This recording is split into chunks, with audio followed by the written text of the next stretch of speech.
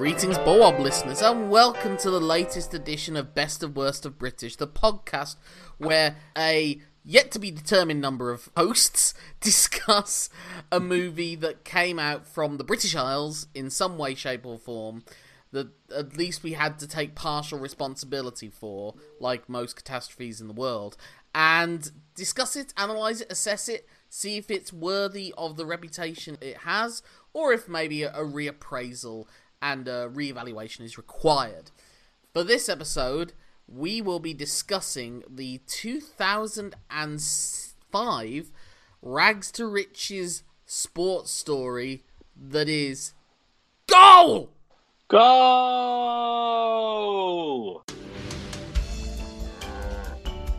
In the city of dreams, Santiago, what are you doing? Santiago Munez had a day job and a night job. Hey, boss. I've been a busboy now for 6 months. Why can't I be a waiter? This Chinese restaurant. You're not Chinese. Quiet! But every other moment, he lived for the game. He's quite a player.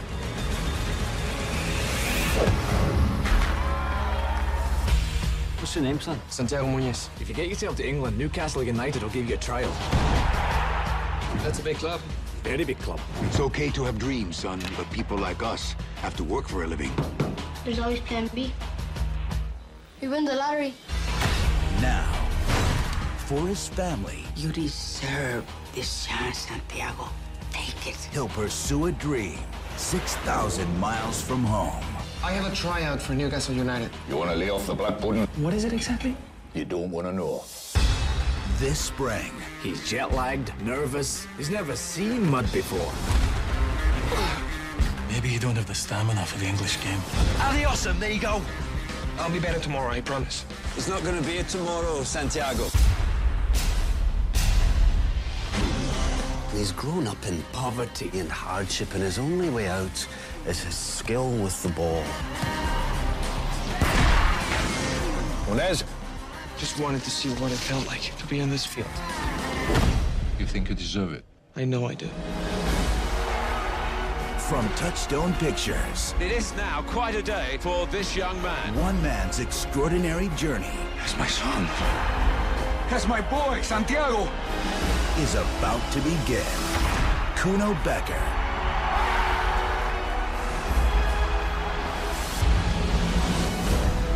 Goal.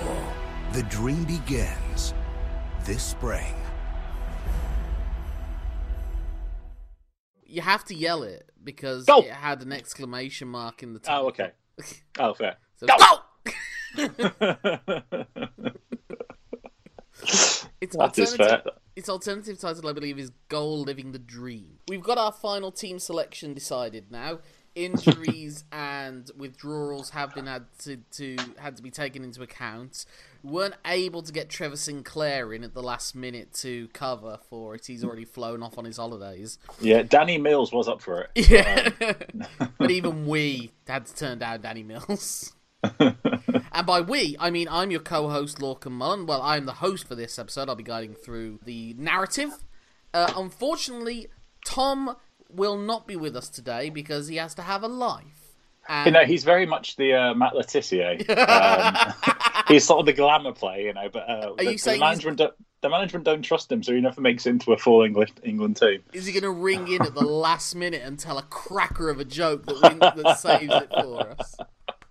Yeah, 89 minutes of nothing, and then he scores a fantastic, fantastic goal. And who is this other voice that's offering his opinions and football-based banter? I am super sub Michael Bell. It's funny because this is the second football-based movie we've got, or football-related movie, football tangential at the very least movie that we've covered so far. And the previous one that we did, Final Score, I think is the only one before this where it's just been two of us, with the two of us in that instance being myself and Tom. That was Final Score with Dave Batista. I don't know what it is about football-based movies that brings us down to 2/3 capacity. Were we just recording them in the height of the summer? That might. Well, why? I think your one was due to the trains, wasn't it? You had like a yeah, nightmare there was with the something. trains. Yeah, the trains were cancelled or delayed or something. Yeah. Back in the days of us doing these recordings face to face. Yeah, back in the days where I went on trains. Yeah, spittle flying in the air all around the place.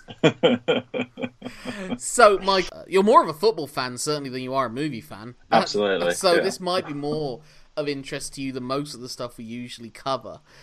So, had you heard of this film? This film had a bit of a reputation when it was released. It seems to be the most high-profile attempt at like a football-based blockbuster movie, a soccer.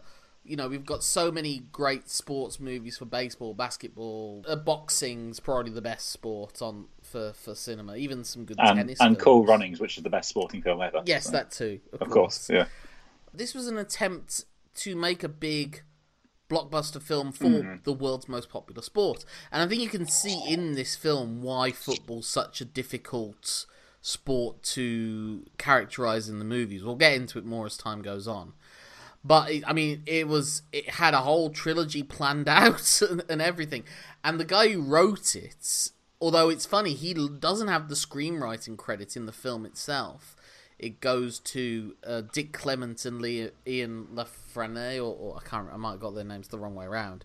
Those guys, yeah. Yeah, who've written, who wrote Porridge and loads of other things. Like that, Dick Clement and Ian LaFrenne, yeah. I have no idea. It's not. There's no point trying to sell it. I've got no idea. Yeah, but he kept going and wrote the sequels, and now he was the guy that the papers were all talking about because he was trying to get a biopic of Jamie Vardy off the ground. He's that dude. Oh, okay. Yeah, with Zac Efron playing Jamie Vardy. Yeah. The thought of Jamie Vardy going into a song and dance number during the film is quite something. So let's get into the storyline for Goal! If it's got an... You don't get enough films with punctuation in the title, do you? Really? Who Framed Roger Rabbit, I suppose, is one. Well, let's just say what it is. It's Rocky, but football. Yeah, that's the thing. It doesn't distinguish itself in its footballness. It's like insert the sport as required, really. You can sum up the film in about a minute and a half. It's just a boy growing up poor, goes play football, does well. Well done. Clap, clap, clap. Hey, I've written all this down, Mike. So yeah, this is a film that... Because they always think, how do we give it worldwide appeal? So they have it be about a Mexican-American. Because the film opens with a young boy playing Keepy Uppy in slow motion. And his name is Santiago Munez, who is he's about to cross the border with his family to start a new life in America. The border looking suspiciously like a field somewhere in northern England, but if you light it right and put enough barbed wire on a fence, then maybe it can pass for the US-Mexico border. Terrified and then of goal! He's the best at football in the world. Given this guy doesn't seem to know anything about walls, I do wonder how he would have coped with any kind of proper wall in this film. But we'll get to that bugbear of mine as we go on. So we're in LA 10 years later. This 8-year-old boy has somehow turned into a 28-year-old man, but he's 18 for the purposes of this film. There was a lot of that in the film. Spoiler alert, he ends up signing for Newcastle. But their big money striker was about 45. And they kept saying he's 28. He's like, no. No, he's 45. So, yeah, Santiago is doing the rough work of a labourer with his father, the very stern father who doesn't want him to have any dreams or hopes whatsoever.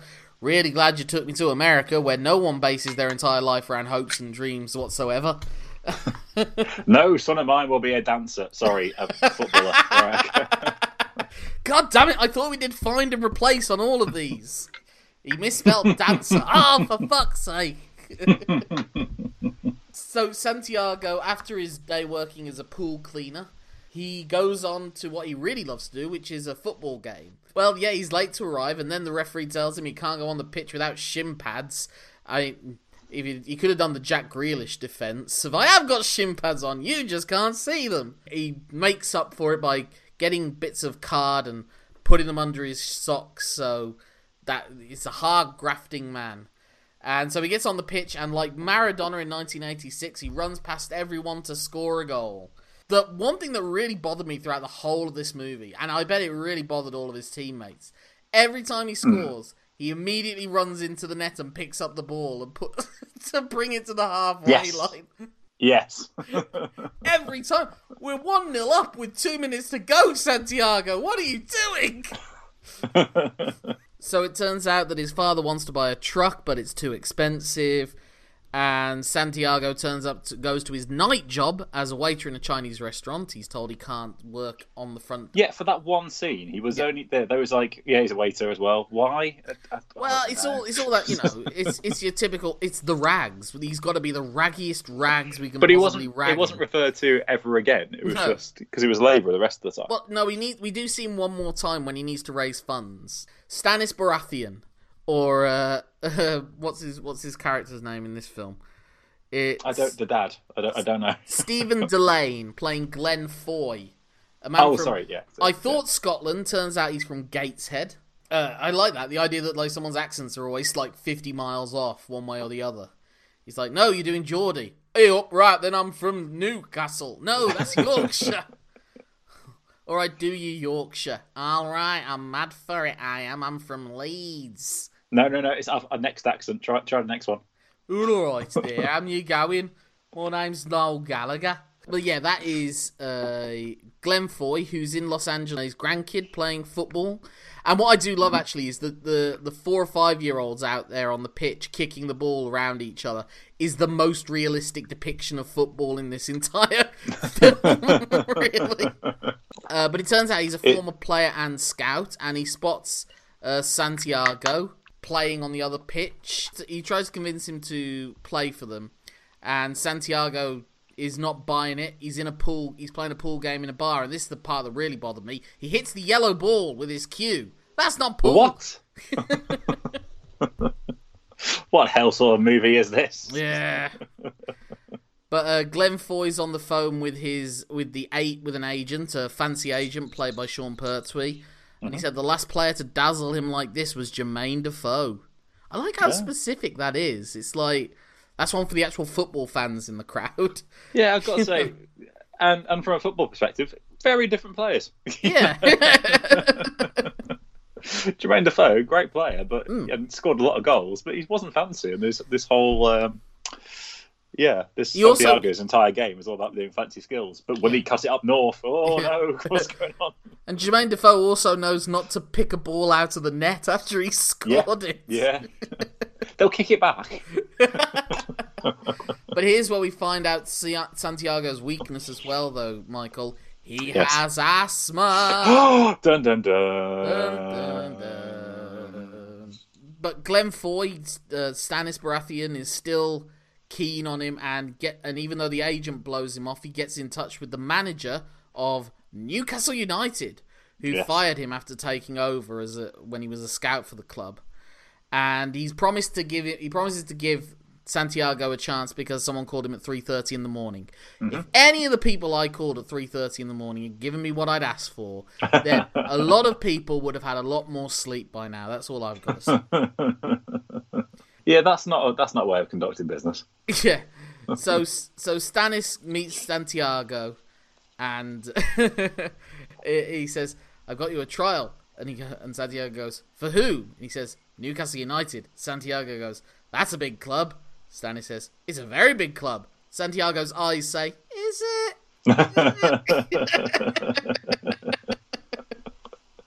And he'd be right to say that. He would be.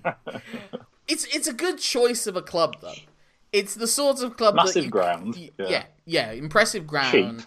Cheap to film in. Need the publicity. Yeah. Let's be honest. Yeah. But it also, I suppose, it is meant to be like it's the continuation of rags to riches. So I suppose, what's low status in this film for the next film when he goes to Real Madrid to give that away. You need low status there, which is Newcastle United. And also, I mean, this was around the time. Well, Graham Souness is in charge of Newcastle United at this point when they were filming it. And Graham Souness famously did bring some kid onto the pitch on the word of a talent scout. Oh, no, on the word of a George Weah impersonator. I think it was. Do you remember that? I remember Harry Redknapp had someone at West Ham who... he got a phone call claiming to be like Roberto Baggio or something, saying, "Oh yeah, this kid's in London. He's good." And he's like, "Yep, fine, that's good enough for me." I think he played him for 15 minutes and then took him off. You know? That's definitely what Graham Souness did. I don't know if it's what. Okay. I don't think Harry Redknapp did it in a league game at the very least, which is what Souness managed to do. Yeah. So it's like it was at Southampton, wasn't it? Yeah. It would have been It's definitely Southampton. It's Southampton or Sunderland, and I don't remember him ever managing Sunderland. Oh, okay. So Santiago retreats his boot money, by which I mean the money that he keeps in various socks and boots. His feet money, I suppose. Best place for it. Yeah. Yeah, for a flight to London, but he's $400 shy. So we then see a working montage of him trying to earn money, and that's the only other time we see him at that Chinese restaurant. Oh, okay. Because he bets the chefs that he can get a ball in a bin from a certain distance. Just, the Soccer AM crossbar challenge, essentially. Yeah. But then, shocker, his father steals the $1,200 of that money to pay towards the truck that he's wanted to buy. So he can get himself a trade, you know? Yeah. Well, that's the thing. You say, in Mexico, I work in construction, and at night I was cleaning a brothel. You had a night job at a brothel? What I got up to at night time was my own business. Then we find out that their mother left them. It's a weirdly recurring theme of absent women in this film. So then we get a montage of Newcastle United, the club, and its glories. You've got images of Kevin Keegan and others. I was disappointed that we didn't see the classic photo of Gazza getting his nuts grabbed by Vinnie Jones. When I think Newcastle United images, that's the first one that springs to my mind. But it's a press conference for Newcastle's latest signing, Gavin... What's his surname? Harris or something. Gavin Harris. Yeah. Who, I will say, I found out after the fact, is an American. Oh, really? He did good work. I didn't know. I assumed that he was English from the accent and everything. I don't know if they dubbed him, but I thought he did a very good job of fitting in. Like you say, he's not necessarily the level of physical fitness, but he certainly has the airs of a mid-noughties English footballer who thinks he's hot shit and the good times will never end. He's got a vague, like, the people that thought they were Beckham, but thought they were David Beckham, but were actually David Bentley. Well, this is what I thought. Footballer. Yeah, it was. This is what I thought was a bit weird because it's 2005, 2006 or so. Probably a couple of years before then, because the film came out in 2005. So. Oh, okay. Yeah. But the way they're portraying the players, like heavy drinking and going out and turning up for training hungover, it's like it's in the 70s. It's like, no, that's 2005. Like, yeah, I think nutritionists were in at that point. yeah, and well, that's the thing. They would do a proper medical. I mean, this is skipping ahead a little bit, but like they know they're like this is like football from the 60s is how it was written. It's really really odd. The reserve team seems to be a reserve team from the 60s or 70s as well, but we'll get to them in a minute. But I was just thinking later on at one point when he's in the flat, she says, "Take away pizzas and women's knickers." And I was like, wow, I'm halfway towards being a professional athlete in this world. I won't say which half. It's the pizzas, yeah. Sure. Hey, it's a comfort thing, okay? It's fine. It's absolutely fine. You can wear what you want. But we are told in this in the press conference that they are aiming for top 4 finish, Champions League play. Well, I don't know if top 4 in 2005 will get you into the Champions League, or yeah, I think it would have done. Might have done. It probably was around then that it had turned into the farce that it is now. I'll say that until Aston Villa finish 4th one season, and then I'll completely change my mind. I was thinking actually Aston Villa would have been another decent club to have used for this sort of role, maybe in another world. Maybe that's where they would have gone with, or like a Leeds United and Everton. But they do say actually when he's getting dropped off, and one of the reasons why Newcastle was a good choice was the fact that Newcastle's maybe the biggest city with just one club, essentially. I'm trying to think of any other ones. Fair. I mean, even Bristol somehow manages to have 2 clubs, even though Neither of them have ever made it to the Premiership. That must be annoying. And you know that people outside of Bristol are saying, why don't you two just merge? And to them it'd be like, that'd be like asking me to form an alliance with Hitler! In a Bristol accent. So it's slightly less scary. Maybe they've done that, but because they've got Bristol accents, no one can take them seriously. Like, they've had meetings about merging. It's like, listen to this one, eh? What do you want to do? You want to conglomerate ourselves into one entity. And it's I can't understand a word you're saying. Like some CEO or some, from London. What? I'm sorry, what are you saying? I don't understand the proposition. Get back on your combine harvester. We don't have to listen to this crap. Come here. Where are we going to go? We're going to get a drink at the harvester. I do love the Banksy's from Bristol. Have you ever seen the documentary Exit Through the Gift Shop? Yeah. Really good film. And it might not actually be Banksy in the film, but when you do see Banksy, the most revered artist in the world, whether rightly or wrongly, he's the most famous artist living right now, I suppose. But he's like, right there, I'm Banksy, I do art, I do. So Granny gets him tickets to Mexico City, and then from there Santiago can take a flight to London. He reaches London, it's London, and to be honest, it is a good representation of London, because in the checkout queue there's a guy behind him in a massive sombrero. Might as well have had a flare up his ass as well for this. England. So he takes us a train to Newcastle, and this is where we get sweeping shots of the Newcastle skyline. And by sweeping, I mean looks nice. As long as they can get as long as they can get the bridge in there. That's the key.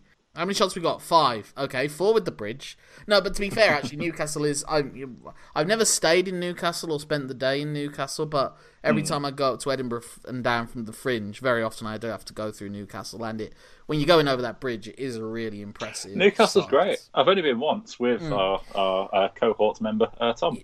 Yeah. Went to go see Vic and Bob. And then had a night in Newcastle. And it was great. Lovely city. A cracking night out. One of the things... it's great. It's funny because certain cities, you have certain things that you attribute to them, but then you forget about other elements to them. Like, I've been to Edinburgh for several years, but it wasn't until I had to go to a secret gig at a venue by Portobello that I appreciated, that it's on the coast. There are beaches in Edinburgh. Yeah. And so a lot of the film, like when they're doing these really nice shots of Newcastle, it's him running along the seafronts. And again, I just kind of associate it with the city and the tune and everything. I don't really think of it as... I always associate the seaside or the edge of it with, like, Blackpool and okay. I suppose Liverpool's the only city I associate with being by the sea, Do you get where I'm coming from? I know what you mean, yeah. But I think that's because we're from Birmingham and we're, so far away from the sea, we don't expect anywhere to have the seaside. We get really excited about, our canals. That's what we get on about. Well, I grew up by the seaside, and now I didn't appreciate it, and now I miss it all the time. It's like, I could have the sea. Especially on days like today, where it's 29 bastard degrees. Yeah. It's one of those classic fish out of water. He's learning turns like the Toon and Geordies. We find out that Stannis is a widower. Like I say, not a lot of women in this world. So this is where we see his all of Santiago's training. It seems up to this point is light jogging. And that's all you need. Yeah. At this point, he's running along the beach to the first of several Oasis tracks in this film. Yes. Although this seems to be a cover. Although I wondered if it was Noel Gallagher singing. No, it's just a remix with Noel singing. So yeah. Oh, it is Noel. Okay. It's Noel. Yeah. It's just a remix. It's usually Liam. It's Liam that sings "Cast No Shadow" on the album, isn't it? Well, if we're going, if we are going deep, when Oasis used to record it, Noel always did all the demos. So there's audios of Noel singing all the demos. So it's just a remix of a demo, basically. Santiago experiences an English fry-up, talking to some locals about the tune. I love the simplicity of this, because Scout Guy was like, go on, here's a tenner, go get some breakfast. Yeah. And he must have walked into the first place he saw, breakfast. One breakfast, please. In that voice. He was trying to be as English as possible. Yeah, exactly. Excuse me, good sir. It's like, this isn't what football is. He reads English. Like, he can read, sausages. It's not a different word in America. Egg. Well, maybe they were listed as bangers. I don't know. And again, it's why I think this film is based in the 70s, or was written in the 70s, because, like, you can buy, like, a fancy wrap or something, or some avocados in 2006. So Santiago and Stannis arrive at the ground, the literal ground for training. Yeah. Where the manager is there and he kind of blows the pair of them off. And then Gavin turns up late and parks his bus at the corner of the pitch. Yeah, that's how all footballers do it, yeah. I love that. I love the idea. The footballers literally drive into the football ground for training. Well, there's 4 corners on the pitch, so that's why they all have to car share. So at the end of the game, they can all... There's only 4 cars allowed.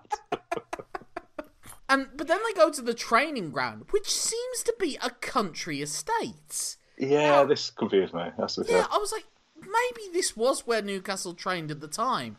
I think so. They would have had grounds. Yeah. It's, again, 2005, so maybe they don't yet have like the state-of-the-art facilities. Like, I don't know when Bodymore Heath was finally completed at Villa, but, it's not where they'd have to literally have to share the grounds with some horse riders next to them at one point. Yeah. It's where a murder mystery is supposed to happen, not football training. Yeah, there's definitely been a Jonathan Creek episode filmed in the back of that, off the back of that mansion house. Just a very odd place for a Premier League football team to be training. It's like, it might have been turned into, it was like owned by a lord in the 19th century, and now it's a rehabilitation place for the very well off who need to get off the quality. Like the Priory or something, the Priory, those sort of things. You got Robbie Williams in the background in his dressing gown. Santiago immediately gets roughed up when he goes onto the pitch. It's the classic... Can't get it done on a wet Tuesday morning in a country manor not that close to Stoke. They don't like it often, But it's this, again, weirded me out. So, like, the centre-half, the defender, was like, right, okay, he's some skillful Mexican LA player.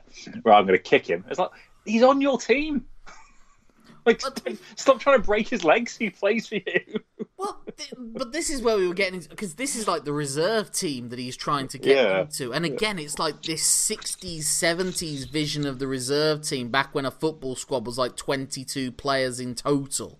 Like, youth team? The what now?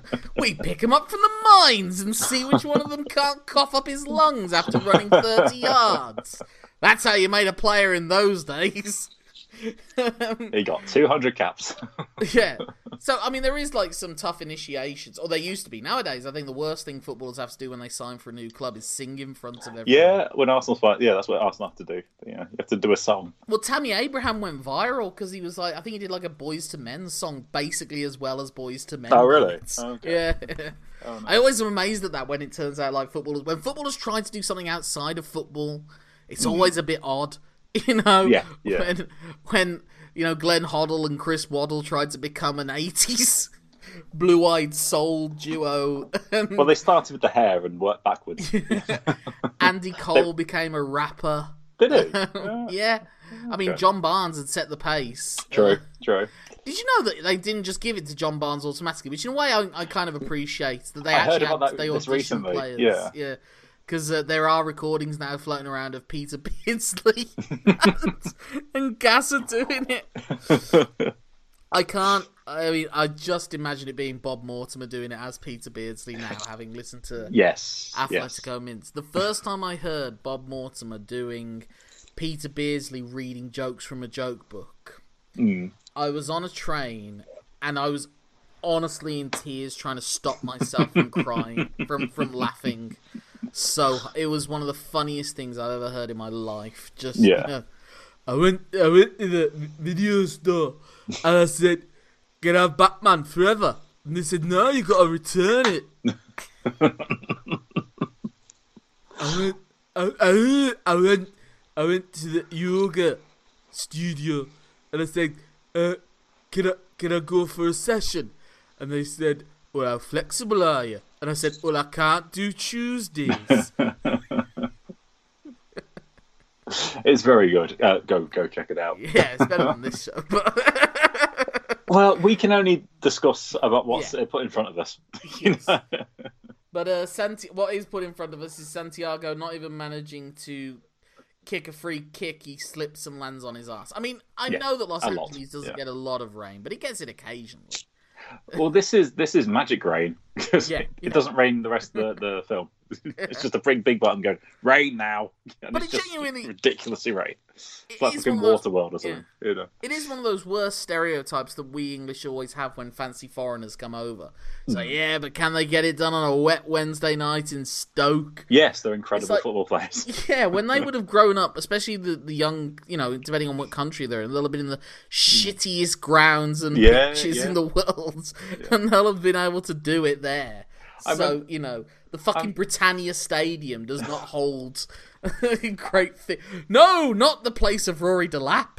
I remember when, like in the mid-90s, and there was a lot of French players coming over, like Patrick Vieira, Thierry Henry, and Nelka, and they were sort of saying, oh, would I be able to make it and stuff. I was like, well, yeah, because they grew up playing with no shoes, kicking on these horrible pitches, in back streets in Paris and stuff. And it's just like, yeah, of course they bloody can. And then they went to this one of these amazing academies that cost billions of pounds.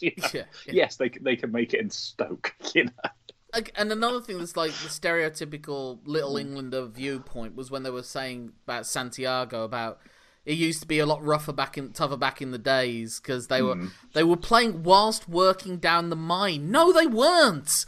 The sport got professionalized in the late 19th century. And it's been a working class sport ever since then. Yeah, but this film was written for the 70s. But then they were saying, and people were earning £8 a week. Yeah, back when the standard salary was like £1 a week. Yeah. Everyone has always complained about how much footballers make, because it is a job where you get to make a living running around a field. But you're very entertaining whilst running around a field, so I don't have any problem with it. And as this film points out, it's a dangerous job to be in that doesn't guarantee a lifetime of success. Well, it can't guarantee a lifetime of success. There is a limit to it. There's another training montage, I think, of Santiago prepping, playing for the club. This one to Oasis again. This time it's Acquiesce. Yes. I feel like when the inevitable reunion happens, this will be the first song they play when they come out together. Because, Noel Gallagher singing "Because We Need Each Other, We Believe in One Another." That will just make so many middle-aged men cry so hard. Hey, we'll be two of them. I'm not disputing that. They used to end. They used to end on Acquiesce. I thought they open with Acquiesce a lot of the time. 90s, they used to end on it in the BML tour. I'm not gonna put my nerdy Oasis facts onto this podcast. I'm sorry. No, we're not gonna go on Setlist FM and find the stats to prove which one of us is right and which one of us is wrong. The 97 JMEX in Manchester, one of the finest pop concerts ever recorded. Yeah, I think they finished Acquiesce on that one. But yeah. Well, that was around the time they were finishing with Slade's "Come On Feel the Noise" as well. That was the previous one. That wasn't the Be Here Now tour. That was the other one. Yeah.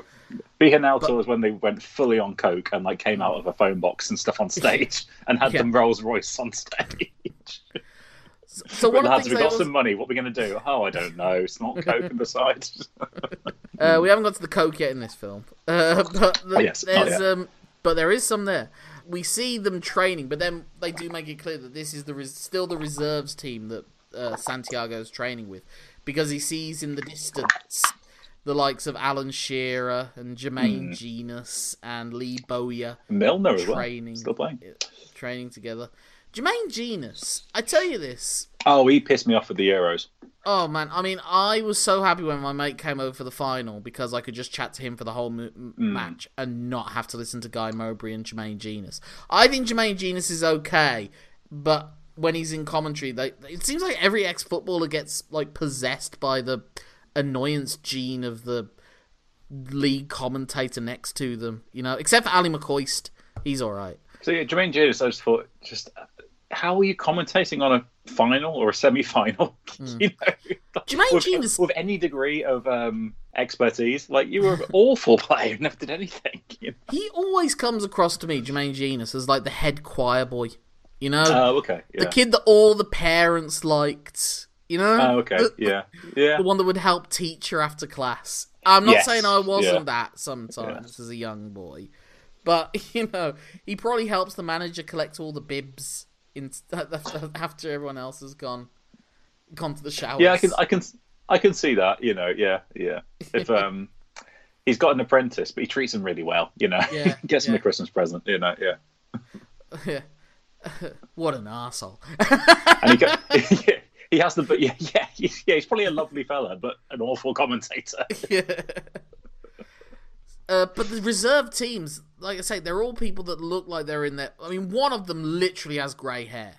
Now, my understanding of the reserves is that is essentially the name for the youth team players that are allowed, like, a contract. That when you see Aston Villa reserves, none of them are able to grow, like, anything close to a moustache at that point. That's totally reminded me. Like, I realise we're talking a lot about football in this episode, which may sort of, you know, alienate some people who don't. Goal! So I think that's okay. There's an incredible Twitter account called 80s Footballers Aging Badly. It's so funny. I used to talk about how old people look, and it's people like, you know, 27, and they look haggard. You know, it's incredible. Go check it out. It's honestly incredible. 80s aging, but yeah, 80s Footballers Aging Badly. It's so funny. So at this point, Santiago receives a medical from Anna Friel, doing a decent Geordie accent, I thought. Anna Friel is one of those ones where, like, in another world, if she'd have turned up like 5 to 10 years later, she'd have probably been in a Marvel movie by now. Is this her second appearance in this podcast? Oh yes, because she's the one in Mad Cows. That's it. Yeah, she's she plays an Australian in Mad Cows. So she can do 2 accents. Yeah. Yep.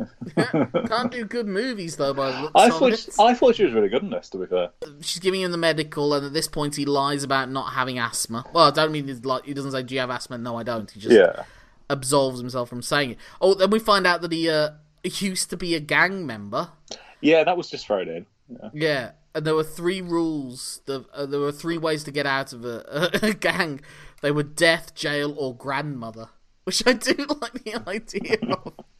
Hey man, where's Carlos gone to? Oh no, his granny came over and pulled him out by the ear. Ah, damn it, we can't. He's never coming back. So this is where Santiago meets the lad from Tranmere, who's on a 6-month trial. That's not how trials work. Yeah, that was another. Oh, it's fine. All right, just do it. Just do it. Also, whenever I hear about a player being on the trial at a club, it never seems to work out. I've never ever heard of a player going on trial at a club, especially a player that you know. It's like right now, Ravel Morrison's on a trial with Derby. It's like he's not playing for Derby. Well, trials again. This is so football heavy, and sorry to people who don't like football listening, but like Arsenal had loads of players that we should have signed on trial. Like we had Zlatan on a trial, and Yaya Toure, but we couldn't get his work permit on a trial. It's like, why? And we signed other players on trial who were just useless. Igor Stefanofferson was one. So Santiago gets Billy Big Bollocked off the weightlifting machine by Alan Shearer. There's one line of dialogue in the whole film. And it is proper, like, alpha male bullying. Because, although, to be fair, Santiago was using very low weights for that leg lift. I was like, I'm pretty sure my mom would lift weights at the level he's going. But it's well known in LA, they don't have, LA's such a second world. They don't have weights and gyms. I do like this line coming up. I think I don't know who Santiago asks. Oh no, it's the Tranmere lad. He says, "Let's go for a drink," and he says, "How old do you have to be to get a drink?" And the Tranmere lad says, 11. Yeah. And also, I mean, like I said, he's 28, so he's all right. Easy, yeah. He's a young rapscallion of 32 years old. So they're queuing up to get into this Flash nightclub, which we'll talk about later. But they're not getting in. But flashy Gavin gets in without any problems. But then they spot Anna Friel and her friend walking down the street, and they're not going into a tacky club like that, so Santiago follows her to this pub, and you know it's a classy pub because there's loads of books around the place. Ah, Wetherspoons. To be fair, there's not a lot of them, but one of the last lines has the worst example of, Americans pronouncing Britishisms in their way. I mean, being a Brummie, of how often you hear, it's great to be here in Birmingham. Yeah. Which, again, you can't get angry at them. They're pronouncing it like it's spelled. We are terrible for that, though. Leicester. And it's great to be here in Leicester. Yeah, well, it is. And Worcestershire, yeah. Worcestershire sauce. Yeah. Santiago, ever the classy person, what's the one thing he wants to ask Nurse Anna Friel? Which footballer has the smallest dick? Yeah, it was. Yeah, that was weird. What do you think medicals are like? I don't know what medicals are like, but I know what footballers are like. Which one has? Which one's got a huge wank? Who's packing? So the boss watches Santiago training, and he doesn't pass, to the boss's frustration. Mm-hmm. And he teaches him how to pass. A very important lesson that one shouldn't be learning as a footballer at the age of 28. But no, yeah, and on trial for a Premier League team. Who in this version are about to be in the Champions League. Yeah. So, dickhead 33-year-old oldest reserve player in the history of reserve players spots Santiago's inhaler. Yeah. Santiago arrives at St James's Park to watch them play Newcastle United. He watches Gavin, and Gavin is not having a good game, and he gets subbed off by what seems to be like the first 10 minutes of the match. But in the end, the match is won by Kluivert scoring a header right at the last minutes. And this is one of the things I did like about the film, that they filmed the football at a more, you're used to it like the static, not bird's eye view, but, the football was filmed well, like how they integrated the actors and the real match. Well, what it shows you with the closer up action, though, is the pace at which football is played at, and the ferocity, and how hard they are clattering into each other. They do add sound effects to it, but you get the sense of the physicality and the fitness and the suddenness, the way that footballers have to turn so quickly. Because I really like the sound effects, and for the last 18 months we've had no fans in the stadiums. Yes, yeah. I would have loved it if every time there's a tackle they just add in a whack. Be better than 10-second delay and then the appropriate crowd noise response is found on the soundboard. So I would have. they missed a big window of opportunity last year of no fans just pressing sound effect buttons. The thing that bothers me sometimes about the culture of football fans, I don't like booing your own team. And I wonder if the culture comes from people starting to learn about like managers bollocking players and like the hairdryer treatment. And it's like fans thinking that's the way that you motivate players, by telling them they're shit. Yeah, I was thinking, I would love it though, because they never did it, I don't think. But if one of the soundboard people were like one of those dickhead fans, and so he put on loudly the boo sound effects if the home team had a bad first half. Or I would just like when a clown throws a custard pie, it's like whoop. Have fun with it, there's no crowds in, just do what you want, If they think that one of the players on the other side has gone down a bit too easy, put in like a dive sound. Or there's a player it's that Family Guy joke, isn't it, when they're walking behind an overweight person. There's a slow winger. Do do do do do do do do do do. I'll tell you what, because you don't see that anymore. That's something you don't see, the fat footballer. I remember when I was at the Villa, I saw Mido playing for Middlesbrough. Oh wow! And I was appalled. I was like, he's not that far off how big I am. Willian is not an Arsenal player, has come back from pre-season recently, and he's a little bit overweight. Like, still in great nick, but and it's all over Twitter and things. And like, oh, look how fat he is! Look how fat he is. There's nothing of him. He's got a little bit. He's probably had a big sandwich before the match. Yeah, he was just breathing out. Yeah, that's not fat. He's probably knackered. He's just breathing heavily. I think people just want an excuse to be angry at Willian. Don't get me wrong. He's an awful player. But you know, I can't stand him. But you know, for Arsenal, he's an awful but player. he's not fat. You know. I do miss the days though where footballers for pre-season they would just eat fish and chips for every meal for like 2 months and come back and have to run it off. You know? It is funny though trying to pick out the players that you think which ones are going to let themselves go when the careers are. I mean, Wayne Rooney could be a state at some point if things keep going bad for him on the managerial side. He might try to eat his feelings. Luke Shaw obviously is a big lad. Naturally. Well, he's just stocky. He's just naturally. Yeah. I can imagine because Jack Wilshere never seemed to be one that was cared that much for a healthy lifestyle. So maybe he's gonna. Yeah, he was on the fags, wasn't he? Yeah, as well. So yeah. Keeps him trim. Yeah. And now he's in Bournemouth. There's a lot of donut and pie shops down there.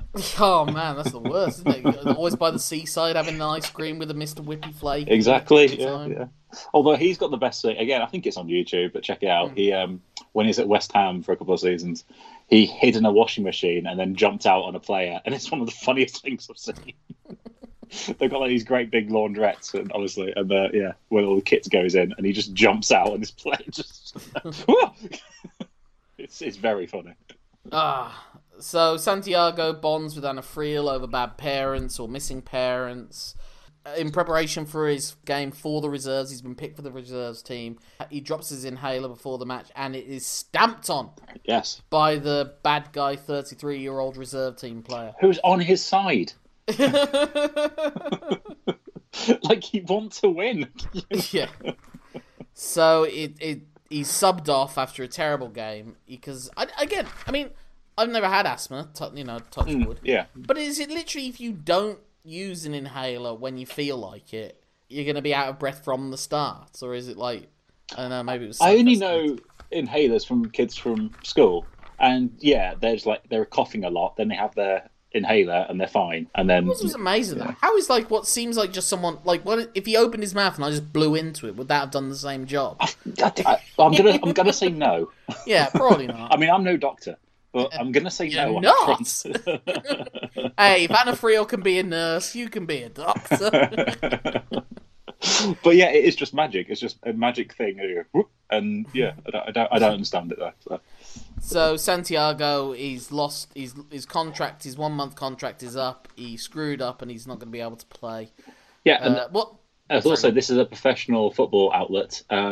Don't have an inhaler in their medical facilities. To be fair, he would have had to admit that they needed an inhaler. True. And he was trying to hide it. But what I do love, because this is one thing, because again, it's not usually Premiership football teams on the verge of qualifying for Europe that bring in little-known 27-year-olds Americans off the word of one scout. But I do love that Stannis, again, this is the thing that I can see as a cutscene, because he does say, you could just trial for another team. Because in my mind, the cutscene of this is him going, you can find another team. Sunderland is just down there. No!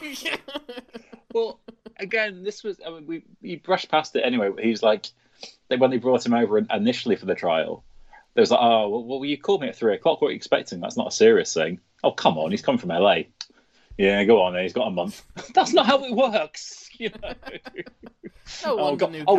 travelled. Oh, okay then.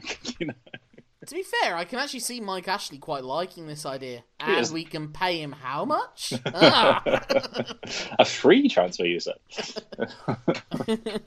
Can we get that free transfer on loan? Yeah. Look, Mike. Admittedly, whilst you were signing the contract, you were vomiting into a fireplace at the same time. Yeah. But a contract is a contract. So Santiago cheers himself up by semi-forcing himself on Anna Friel. She doesn't seem that keen at the start. But he goes in for a kiss, and she's like, no. And then he goes back in. So yeah, fine, go on then. All right. Well, he's come from LA, Yeah. He came all this way. Yeah. He's got on his own. He's back on his inhaler, Yeah, it's fine.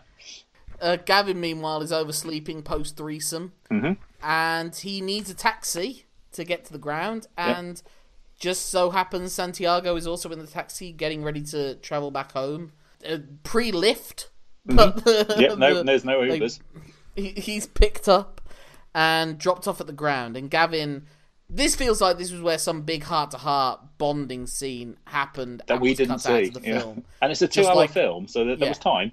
Yeah. But to be fair, as we find out later, they cut out all of Stephen Graham's lines in this film. So, but I think this is meant to be pivotal, because then for the rest of this film, his allegiance is kind of switched from Stannis to Gavin. Yeah. They become best mates. Yeah. But Gavin goes into the office with Santiago, with the boss, and explains about the inhaler and says he should be given a chance. And, that leads to him getting to play another game against QPR reserves. Mm-hmm. He scores a goal that the keeper should have saved. I'll say this right now. That was a bad move on the keeper. All right, Jermaine Jonas, calm down. What does he do? Picks the ball about the net and starts running to the halfway line. I'm all for modest footballers. We're not doing over elaborate celebrations, but come on. Yeah. It's like at least Shearer puts an arm in the air. Exactly. He doesn't put the arm around the ball and bring it back in and force your own team to. Unless you're 7-0 down, you know. Or you're 1-0 down. Well, 1-0 down makes more sense. I always love that, actually, when they do try to pick the ball out of the net and the goalie's having none of it. No, mine. But I just got a goal. In the net, it's my ball now. It's not... So, finally, the dickhead teammate who genuinely sabotaged him... Tries to break his legs, Yeah. Now likes him because his sister fancies. Basically, yeah. 1 month on, and he has a contract, and he's living with Gavin. Mm-hmm. This is where we see the takeaway pizzas, and like I said, I'm halfway to being a pro. Yep. So that gives it away that it was that and not the knickers. And Gavin takes Santiago into that flashy club. And then after that, Santiago gets called up to the first team squad for the first game that he'll get to witness on the subs bench. He's got an inhaler this time, so he's fine. Yep. Which is them against, and this is where we get my favourite American pronunciation of an English term. Mm-hmm. He's playing against Fulham. Oh, nice. A full ham. That's a very what big pig. We find out that there's an Irish bar in LA with lots of Geordies in them. Yeah, this one confused me. Yeah. Amongst whom is Brian Johnson, lead singer of AC/DC. Oh, really? That's who the guy with the... Oh, wow. Okay. Because he's... well, I don't know if he's a Geordie or if he's from Gateshead, but he's from the northeast. Oh, okay. So that's good enough, I suppose. And so this is like the hot spot. I guess the Irish bar will get more, footfall attention than the Geordie bar would in LA. See, because what I didn't get, because there was Geordies in there, and I knew it wasn't, but I thought they would. Spoiler alert, I wasn't paying much attention. But I thought the dad had flown over. You see. Yeah. Because it didn't really make sense why there's unexplained Geordies in the middle of LA. It should have been the cast from Alvida's Aim Pets. Yes. They were in LA doing a job. We're making the best bridges in the world, like. We're going to make another one here in LA.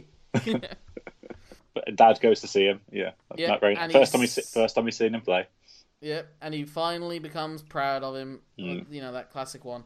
Santiago gets subbed on for Asher D from the So Solid crew. Who, again, I think like Stephen Graham, he must have had lines of dialogue because he was an actor. Yeah. I mean, he still is to this day. Yeah, how can a film have Stephen Graham in and not use him?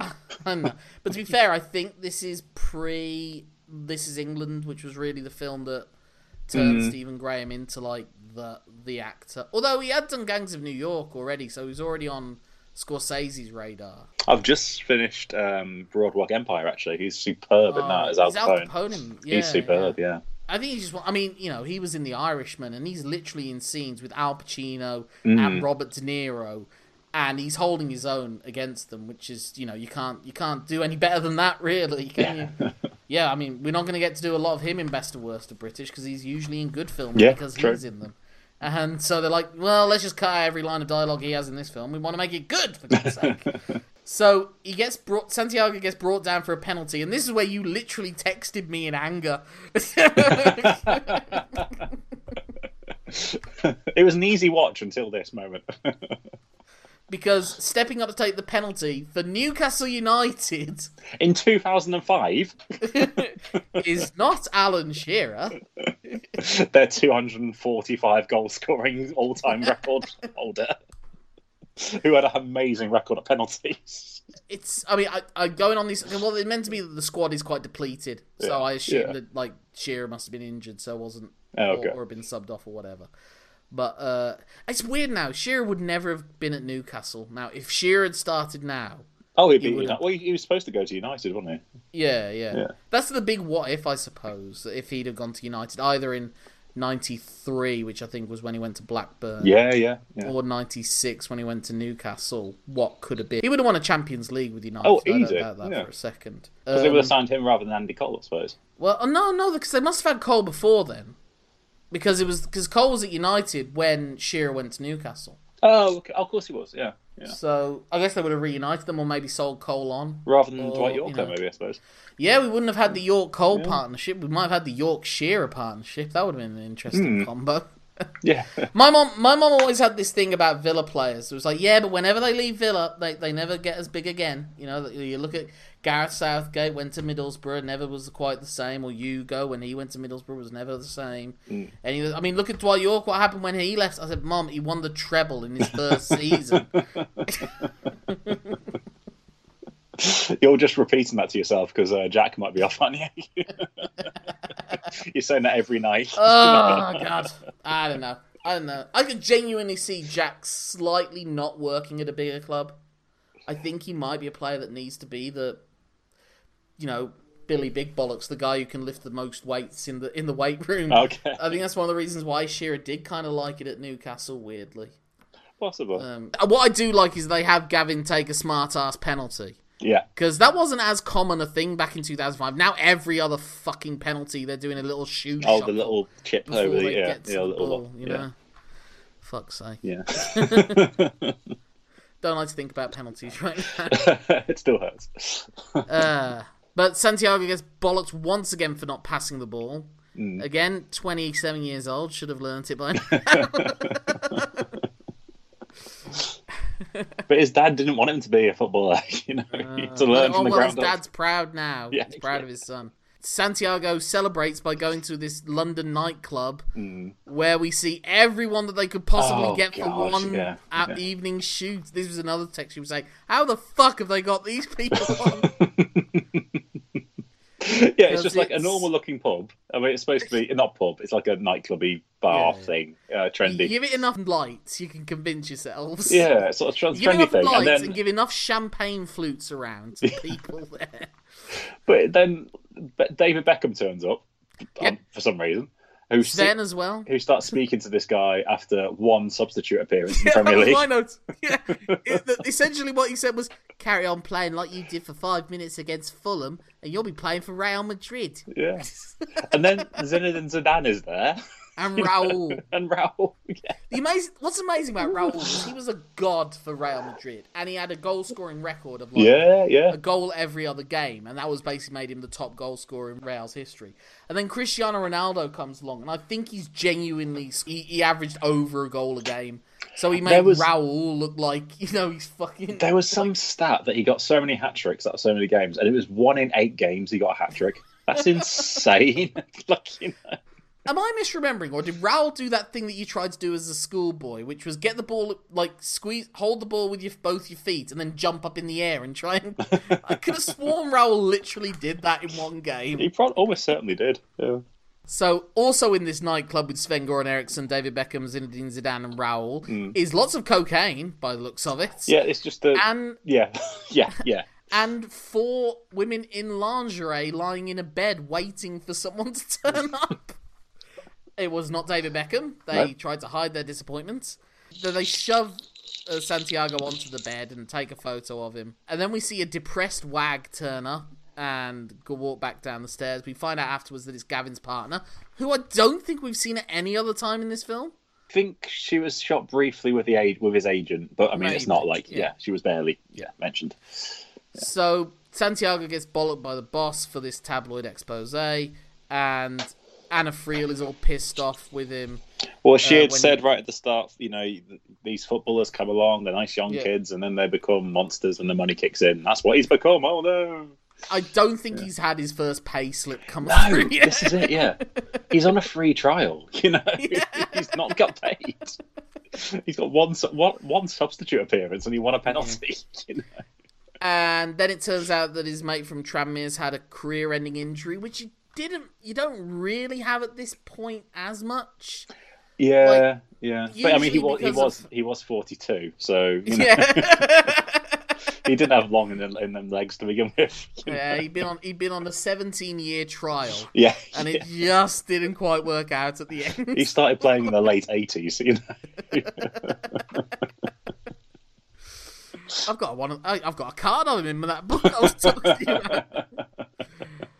about. So Gavin kicks Santiago out of his flat for hitting him with a few too many home truths. Because you're saying, you're not training well, these are the best years of our lives. Yeah, it's the whole film is such a cliche, but this is... Well, I mean, you want to get to a cliche, we really need the kid to be depressed now. What do? Kill off a parent. Yeah. Kill off a parent. Yeah. They didn't even do the hint of that. They hadn't done the old it's Pappy what they should have done really is Dad was in the bar looking proud, and then touch the arm, touch the shoulder. Mm-hmm. That would have been amazing, actually, if his free kick had been what triggered it. In a way, the dad had it coming. He died of proudness. But that's the thing, Santiago gets told and then decides, fuck Dad. That did surprise me. Well, his grandma's like, nah, don't bother coming. You're right, he was a bit of a toss-up. Why shouldn't I come? Because we've only got 10 minutes left. We haven't got time to put you in this film again. They won't pay for his flight. Do you realise how many champagne flutes we had to buy for that bar? David Beckham took all the money. He charged us £1 million per word of dialogue. Yep. And he insisted on cutting it down because he couldn't read it all. He couldn't remember it all. Oh, I love this. Again, he proves his point about how angry he is and how up he is for this next game to his boss by kicking a ball into an open net. Yes, that's how it works. That was the thing. Like, Santiago, I think, more than Gavin, at moments came across as borderline acceptable for a footballer when he was running with the ball in the game. He looked more like an athlete than Gavin does. But still, when he kicks a ball, he can't get it higher than That's it. It's really... It's a grass cutter, isn't it? It's just rolling on quite slowly as well. Yeah, it's just ball kicked very, very slowly into a very big net with no oppositional keepers. Yeah. He says he doesn't know where home is anymore. Yeah. I did write this out actually because it must be, I can't remember who he said it to. I think it might be Anna Friel. So yeah, I don't know where home is anymore. Yeah, you do. It's green and has goalposts at each end of it. Oh no, you found out I sleep in the park. After Gavin kicked him out. Oh, so this is where he's practicing at St. James's Park for the next big game. And this was really bothering me because he was doing like the David Beckham thing, taking free kicks. But when David Beckham did that, he put up those fucking wall things, the human-sized barriers. He also, I dare say, when David Beckham was practicing after hours, it wasn't in the middle of the pitch the night before a game. Yeah. It was on the training ground, which in some mansion in Manchester. Yeah. The groundskeeper is going to be furious. Yeah. How did you get in here? Well, there was a big hole in the stadium where Gavin drove his car into the place. So yeah, he finds out he's going to be playing first team, starting 11 for the game against Liverpool at home. Oh, this one got me laughing. This is their main rivals, Liverpool. Their main what? 2-4-3 results don't make a great rivalry, mate. Okay, they're bigger rivals with Aston Villa nowadays than they are with Liverpool. Yeah, yeah. Coming up next, the classic rivalry: Derby County against Tottenham. We play in white. No, we play in white.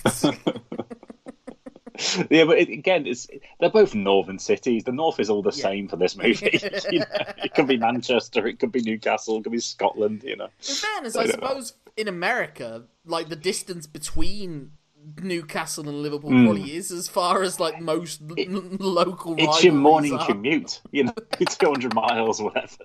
This is one of the things that bother me as well. They don't do good casting on the players that aren't like when sometimes they'll catch the real players, but then they just cast random extras as the other players.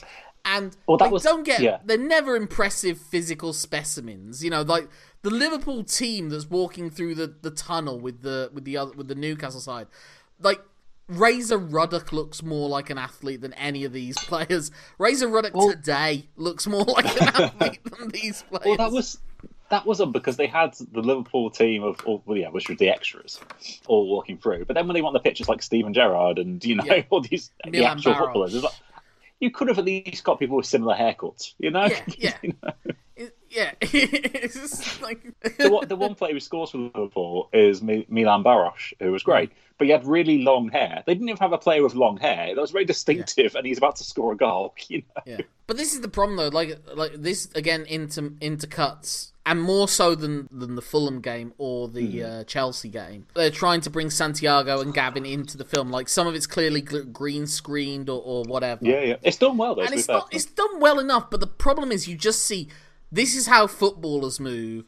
This is how two actors who are in okay nick and have done a couple of weeks of training move. And it's just night and day. I think now maybe it's more possible that you can do this because deep fake technology, you could probably just plaster their faces on an actual footballer and it would look just about convincing enough, you know? Yeah, that makes sense. But this was still, it was just like some of the most highly skilled athletes in the world, and then just suddenly, it's Jim from the local five side. He's whipped in a half decent cross for him. Go! So Newcastle score. Yeah, Newcastle score. Santiago's had nothing to do with it as well for the longest period. He does seem to have just walked around. If he's not got the ball, he doesn't know what to do. I guess that's because no one ever passes to him. Maybe he's figured, I shouldn't pass to anyone else.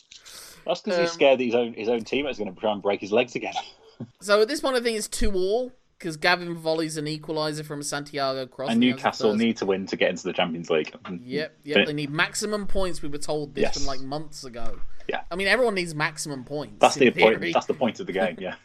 Yeah. And it's a free kick, and Gavin calls Santiago to do it. And then Santiago freaks out. Who are these people standing right in front of me when I'm trying to kick the ball? There's someone can't do that. There's someone standing between that empty net. How am I going to pick the ball out of the net? You won't let me. But of course, he does a little prayer, kisses his cross. So yeah, he scores the winner. Full time's called. Gran calls from the Irish bar where they've been watching the game as well, and they found out that her father had been at the game. It's like, Santiago, Gran, you won't believe it. What? The bloke from AC/DC's here. Get out of here. But he told me he met your father. And this is so weird. Like, this is the payoff to the film. Yeah. That he yells out to Stannis, you know how I played against Fulham? That was the moment when he said it, Fulham. It's literally Full, long space, capital HAM. Dad watched it. Yay! Anna Friel blows him a kiss, and that's the end of the film. Right, let's go in Gavin's car. It's in the corner. Come on, time to go home. Yeah, Gavin literally runs. Exactly. He knocks him off. He's there revving up. Vroom, vroom, vroom, vroom, vroom. Come on, get off that phone. Come on, I've got to make it before the fans get out. He's literally driving up the steps to get out that way, like knocking Liverpool fans off left and right.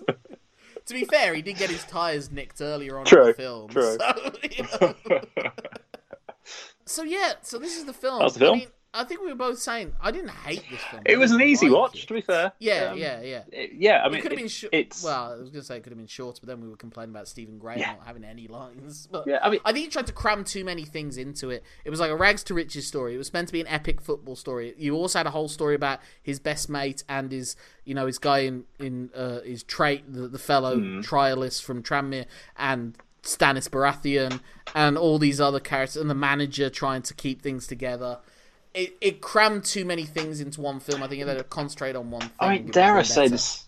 It was all right. I didn't mind it in the slightest. It was a bit. Well, I gave it a 4 out of 10 when I was. Yeah, I'd probably give it that as well.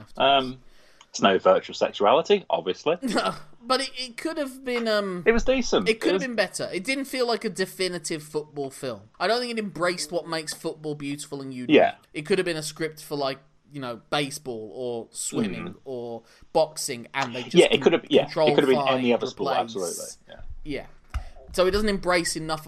They'd have those moments like talking about what was unique about Newcastle being a one club but that city was like all that things. 3 seconds of a 2-hour film. Yeah. You know? It's like little things that just there wasn't enough, or like name dropping Jermaine Defoe. And also I think one of the things that doesn't help it now is it kind of represents maybe a period of football that we don't look upon very fondly. That mid-noughties, very flash, the first sense of like footballers as brash, arrogant. You know, the David Beckhamization of football. Yeah.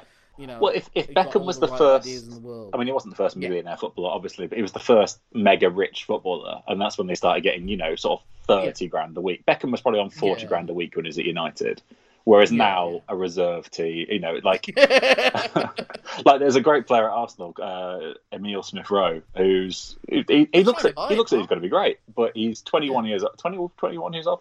He's played 20 games and he's going to be on 100 grand a week. You know, it's mega rich. It is that's another thing that is another thing that makes it sticks out, because like now football is very, very youth driven. It seems like it's all about producing as much great youth academy players as possible and blooding them into the first team. And if they don't get blooded in by the time they're 17, they go off to Borussia Dortmund to do it. You know? Whereas this is like, it's. I mean, like, he is meant to be, like, 19, 20, but the actor is clearly not that age. And he's not charismatic enough. I don't think he's bad. And like I said, I think he looks more the part of a sportsman as an athlete than, especially Gavin. Yeah. But I just don't, there's not enough charisma coming from him. He's too much of an empty vessel. There's not enough, like, does he enjoy the flashiness or doesn't he? But, you know, we don't get enough of either way. To give the film slightly bit of credit, which is something I never do on this podcast, so, you know, is it because they had the trilogy in mind and he's going to go off to be this, you know, fine. Well, good. But we'll get to those two, especially Goal 3. I'm looking forward. We'll get to those. We'll get to those look in up about the trailer. 3 years' time. No. I would like to do them both before the World Cup next that's fair. time. So we've got 18 months, but but that's like 2 episodes for us at the moment, isn't it? Let's be honest. If Tom's going to continue insisting on having a life, how dare he have a life? I mean, we're going to have to do something about it, Mike. We're going to have to plot something. We should do like that guy, you know, throw him in front of 4 bikini-clad ladies on a bed, take a photo, sell it to the Sun. Yeah, but it was fine. Like it wasn't great, but it was absolutely fine. It wasn't a tricky watch. It was I enjoyed it enough, to be fair. I wouldn't say I enjoyed it. I still dream of the great football film coming out. Well, Damn United was the best. Yeah. But one that's like about football. I can't see how no one's tried to make a proper Rocky film in that you do it like some football team in the 9th tier manages to reach the FA Cup third round and they're drawn against Man United. There's very few dreams in football, you know. Yeah, but that's one that's... no one minds that. If they were to do that, it would be about Greece in 2004 when they won the Euros, you know. Yeah, but I don't think anyone particularly likes that Greece side. This is the thing, you know, it would be awful football, you know. Well, Jamie Vardy genuinely could be an interesting one. The guy who didn't literally had to have a job, although Tyrone Mings has also had that story as well. But even then... He did still then become a professional player by the time he was 19. Well, Ian Wright was... Yeah, I think he was... Yeah, Ian Wright was... 26, I think, when he made his professional debut. He was quite getting on. When he signed for Palace, I think he was... Yeah. Because he signed for Arsenal. He signed for Arsenal at 30. So. Yeah. There'll be a film obviously made about the Leicester team that won the league, but that will probably more likely end up being a documentary like that Brian Clough one. Yes. Yeah. I remember seeing that film and thinking it's such a shame that Nottingham Forest are the last team that will do this, and then Leicester. I mean, they didn't win the Champions League, but they did actually.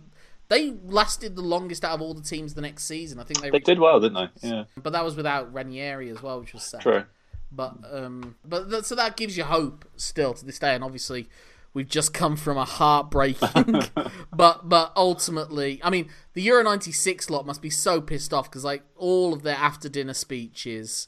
Those gigs are going to be halved within a couple of years' time when Carl Walker's retired. As much as I was, annoyed and sad by it, I had put a bet on Italy right at the start, so I won a little bit. I had Italy down to win it. I mapped it all out in my office predictions. Okay. I'd put a little bit of cash on Italy to win, and then it came off. So I was like, I'm not overly sad, you know. So I think we've kind of said how we'd make it better. Say something nice about it. Yeah, I mean, you said there was sort of lots of little plots and things, but it was the simplest plot I think we've ever done. You know, on for this show. We still managed to make this over an hour. Yeah. Oh, without doubt. But they were obviously adding stuff because this is just too simple. You know, let's chuck in a player has to retire. Let's chuck in a threat. You know. Yeah. Well, let's wait at some point, and hopefully with Tom involved. And also, Tom has promised to watch this film before we do our end of year wrap up. And he might record a little mini review, and if so, we'll add that as a bonus episode on this feed. But we will be back with Goal 2. I think they're calling it Living the Dream. That one as a subtitle, but the subtitle I wrote for our WhatsApp group was Goal 2. Please try to forget that the Galacticos actually didn't win a lot. But before then, there's time for Hey you! Don't watch that!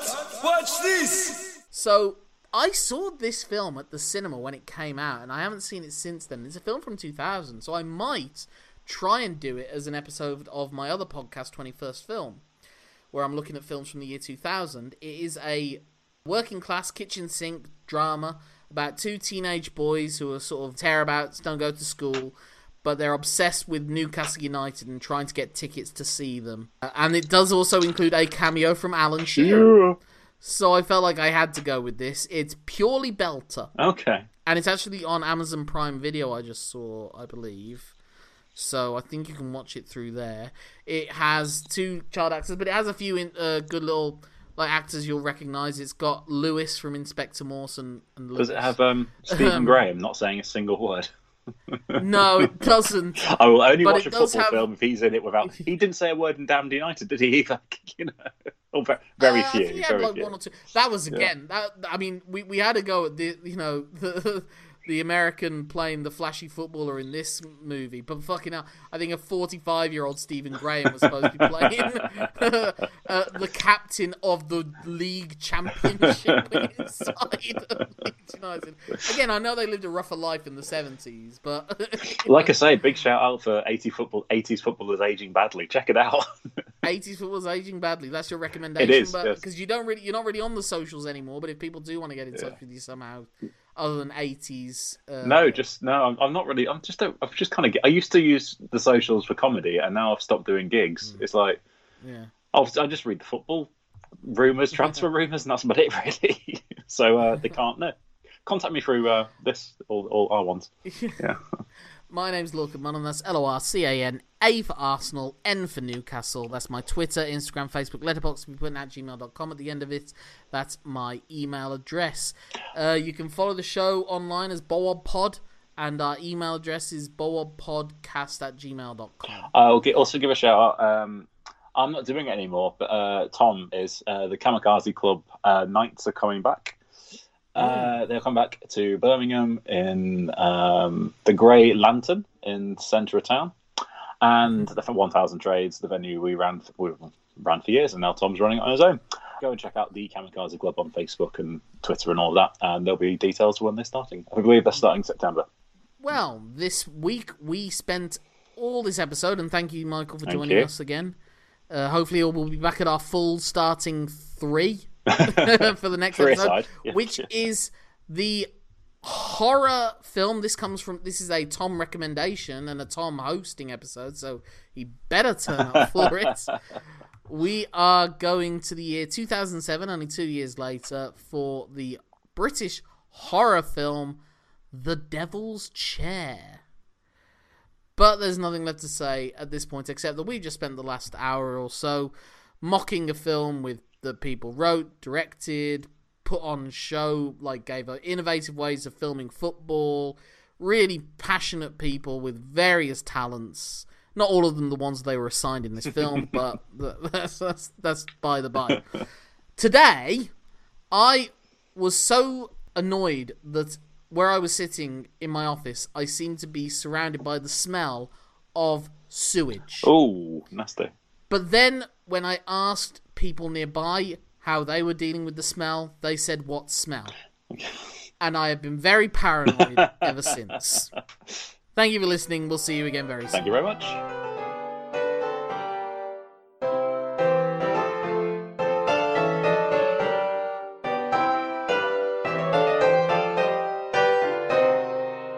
Full ham?